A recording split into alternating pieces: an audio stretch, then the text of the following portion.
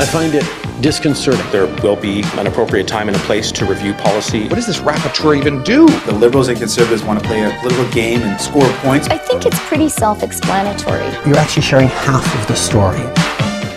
We need to continue to put our very best foot forward and work even harder to deliver for Canadians. And having a renewed team with a range of new voices and new skills and experience, new challenges for our strongest ministers to be able to step up and meet this consequential moment in the lives of Canadians. They were fantastic last week, and they're fantasticer this week, apparently. And I can't wait to find out what the citizens' service role is, what that minister will be doing, but boy, oh boy. Tom Korski joining us from Blacklocks, a reporter, of course, and there you go, Tom. 1/5 the cabinet gone. And we're on to our 6th president in 8 years of the Treasury Board. Do you think, did Anita look happy to you yesterday? She did not look happy. I just lost track. Did I use the word new 6 times? Yeah. I wonder if that's a message. Yeah, no, when you sack a fifth of your cabinet and your disapproval rating is 51%, you know, that starts to look like you've been 8 years in office. And what you see is pretty much what you get. Isn't it interesting, though? There's always been a criticism. You mentioned 6 treasurers in 8 years. You name any other organization, I don't care what it is, a small business, a minor hockey club, a charity, where you replace the treasurer 6 times in 8 years, that does not speak to a vote of confidence. You know, the changes he's made, the Prime Minister's made in his cabinet, are of such superficiality, but they speak to a criticism that has dogged him from day one. And I know you're familiar with this, Alex. He doesn't like to run things. Administration is boring. That's for losers. He likes to have express concepts, and he likes to message, and everything is about politics.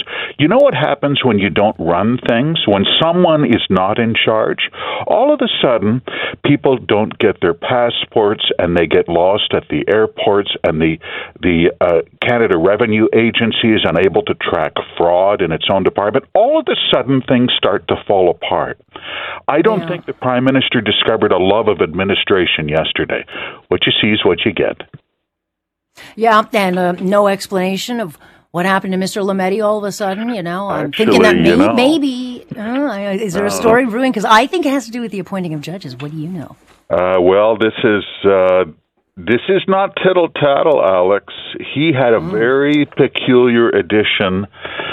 A note was dropped in his file over at the ethics office a little over a week ago. These are requirements under the Conflict of Interest Act. What did it say? I'm quoting from it. I have it in my hand. Although I have made reasonable efforts to determine my spouse's private interests, I was unable to obtain any such information, unquote. We checked the designated traveler list, which is where MP's spouses are typically listed for the purpose of expense claims, and Mrs. Lametti has vanished. I think Attorney General Lametti had some problems back at the House. I think this is completely personal. Do you? I don't know. You know, he's left judges. He's got 100 judges to hire. He hasn't hired any. I mean, some of them have been vacant on the bench for 18 months. I mean, I thought maybe he was looking for the perfect donor. Yeah, this is it. Hiring Liberal judges is not a chore for Dave Lametti. He's named personal campaign contributors to the bench. Yes, he tweeted about it. But you know, Ottawa is a homewrecker. It's famous as a homewrecker, and Mr. Lametti is at that age where if you have trouble back at the House, all of a sudden, you know, the attraction of working on Parliament Hill loses its luster. Oh, God, he's going to be miserable today then.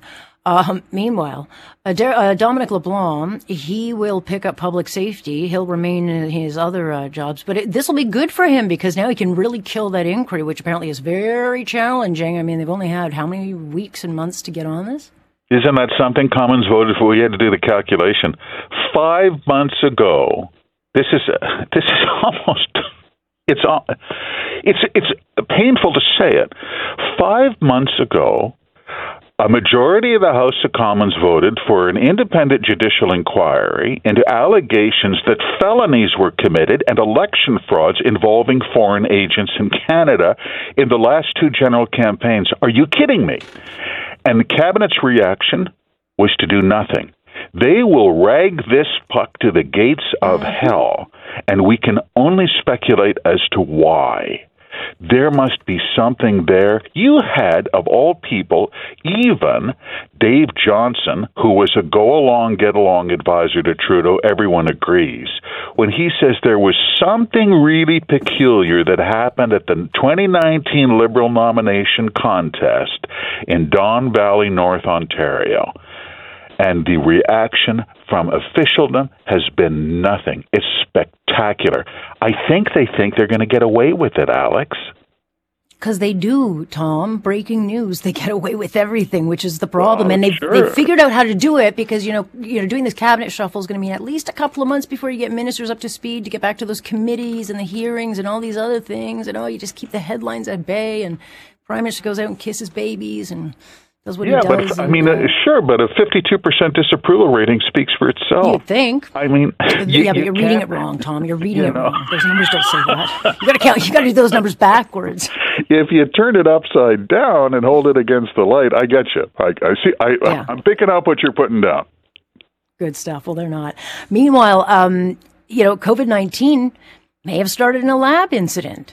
And, while it's unknown or unproven yet, says the Department of Health, even saying this 3 years ago or even 2 weeks ago would have been a big problem because Health Minister Patty Hajdu, who's now gone on to 20 other portfolios, I don't even know what her new one is, she would ridicule you for being a conspiracy theorist about the Wuhan Institute of Virology. But now we've had several reports now, Tom, of several publications saying, we think that it came out of that lab, but up until now, you're a conspiracy theorist if you believe that. It was a fact. It's true. That's a Department of Health memo, and they say the cause of COVID is unproven. That's significant. They should have an inquiry. That's a good idea. And honestly, and a laboratory incident is a possibility. You're exactly right. 3 years ago, the Public Health Agency, we have to be candid, was almost dog-like in accepting what China said at its word. They always took the People's Republic at its word. Patty Hajdu sat there. I remember the day. We looked it up. That's the transcript. How ridiculous it was. What a ridiculous internet conspiracy theory it was not to accept what China said on the face of it. To this day, China says they've had 122,000 COVID deaths, the same number as Spain. Who believes that? Who accepts what these people say at face value? Of course, honestly, but that's how crazy that was. You remember Cabinet was slow to close the border? They wouldn't have a requirement. We even ran across a Public Health Agency memo that said Canadians traveling in Wuhan did not have to wear a mask because there was really no, this is why you talk about ragging the puck. There have been calls for a public inquiry after all the deaths, all the heartache, the economic turmoil, the recession, really a depression for small business, and the $1 trillion that went out the door. Yeah. And to this day, there's no inquiry into what went so horribly wrong on Parliament Hill in managing this pandemic.